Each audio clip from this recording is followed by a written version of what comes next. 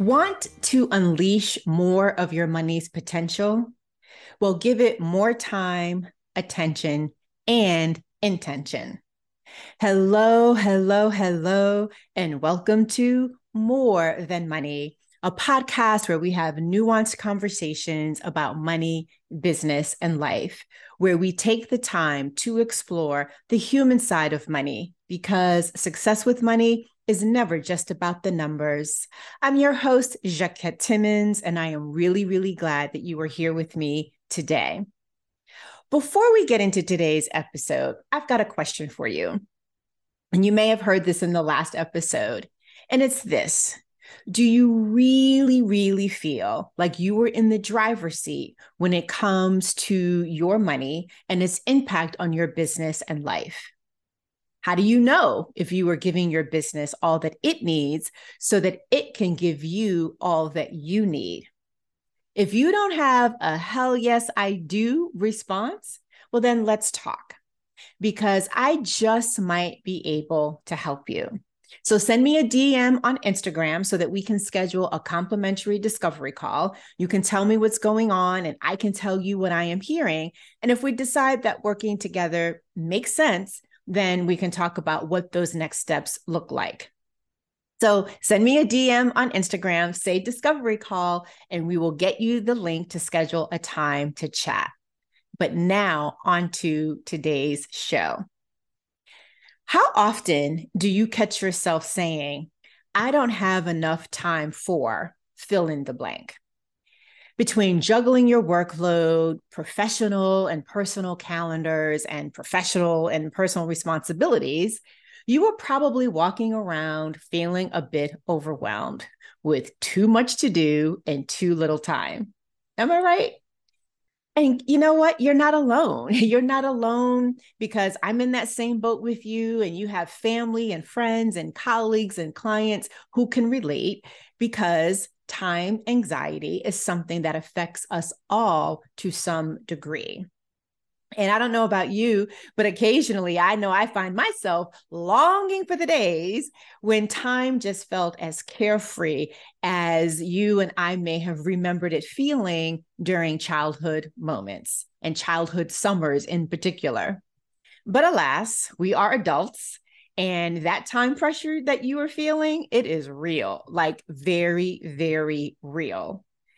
And with the official start to summer just a few weeks away, I find myself again saying, where is the time going? How did we get to this point in the calendar so fast is something that I wonder, and wonder more year after year.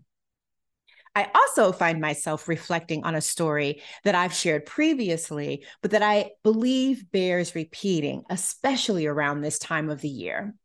And it occurred during a speaking engagement slash coaching combo event for a law firm.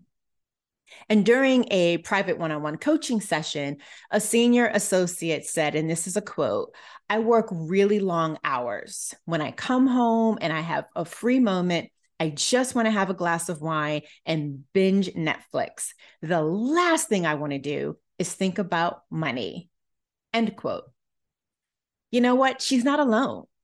And she wasn't alone then, nor is she alone today.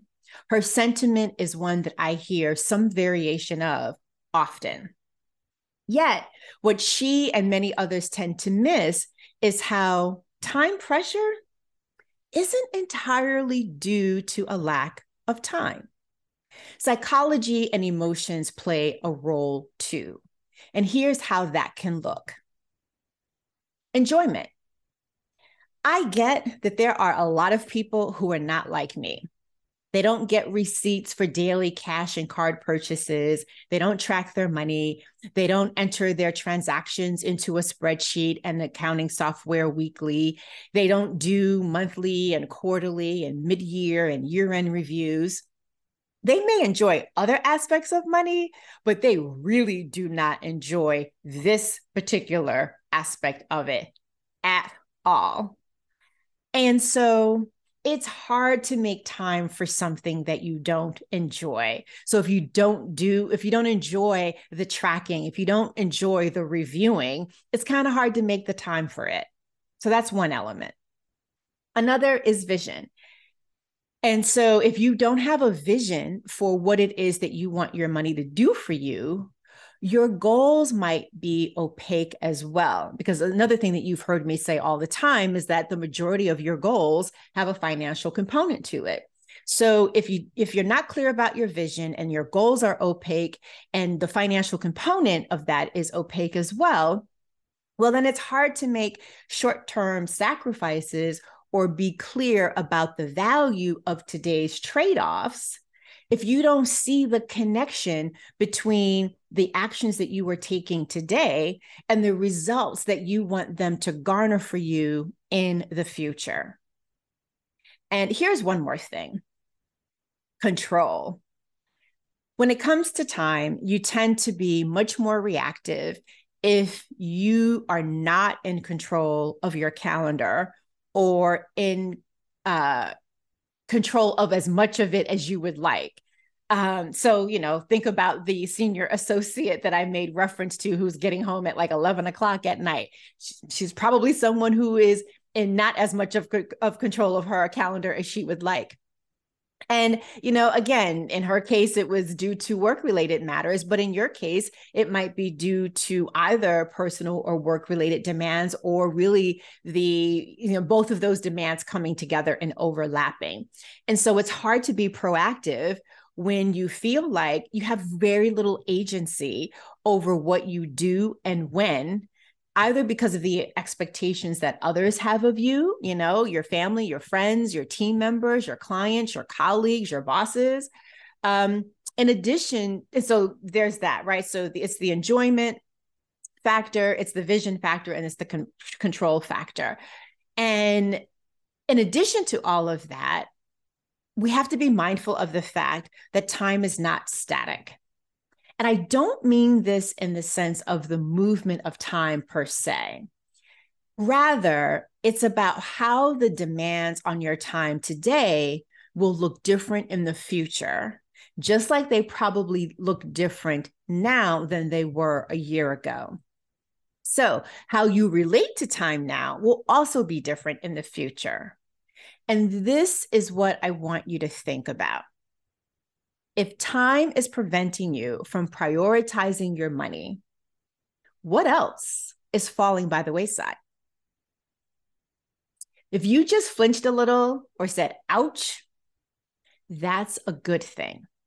I didn't ask this question to shame you, but I did want to grab your attention, and I wanted to give that setup to grab your attention. Because what I want you to see is how the feeling and sometimes the reality of not having enough time is actually a reflection of two relationships: your relationship with time and your relationship with money. You can't manufacture more time to address what you currently don't have time to do. Right? You and I, we can't make 24 hours become 26. You and I just simply do not have that kind of power.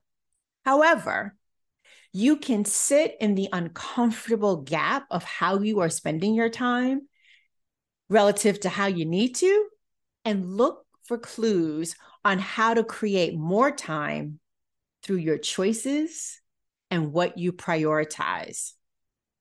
Yes, doing less is a heck of a lot easier said than done, especially if you don't have complete control over your calendar.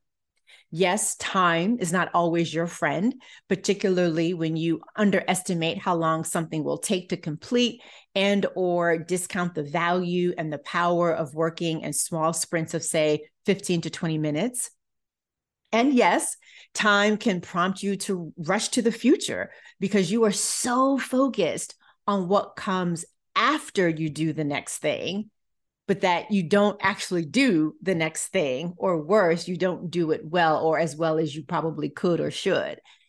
So if the last thing you want to do is think about your money and your reason for being less engaged with it is due to a lack of time, please know this: you might be unwittingly contributing to and increasing your financial stress as a result of.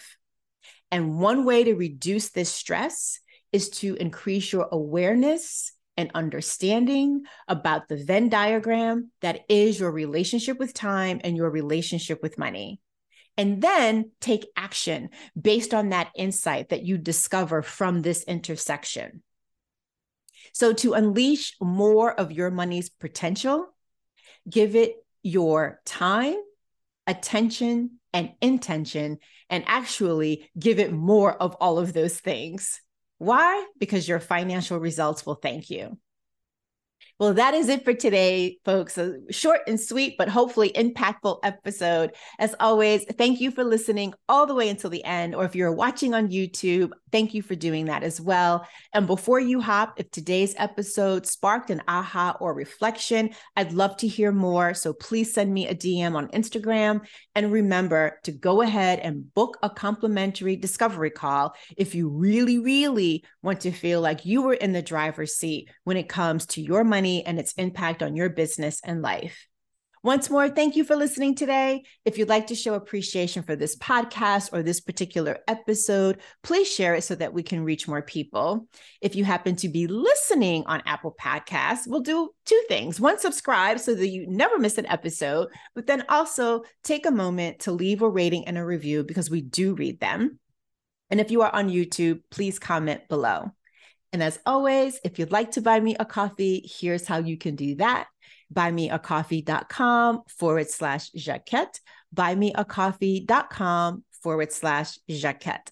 I'll be back with another episode. I hope you will too. Until then, remember, it's about more than money.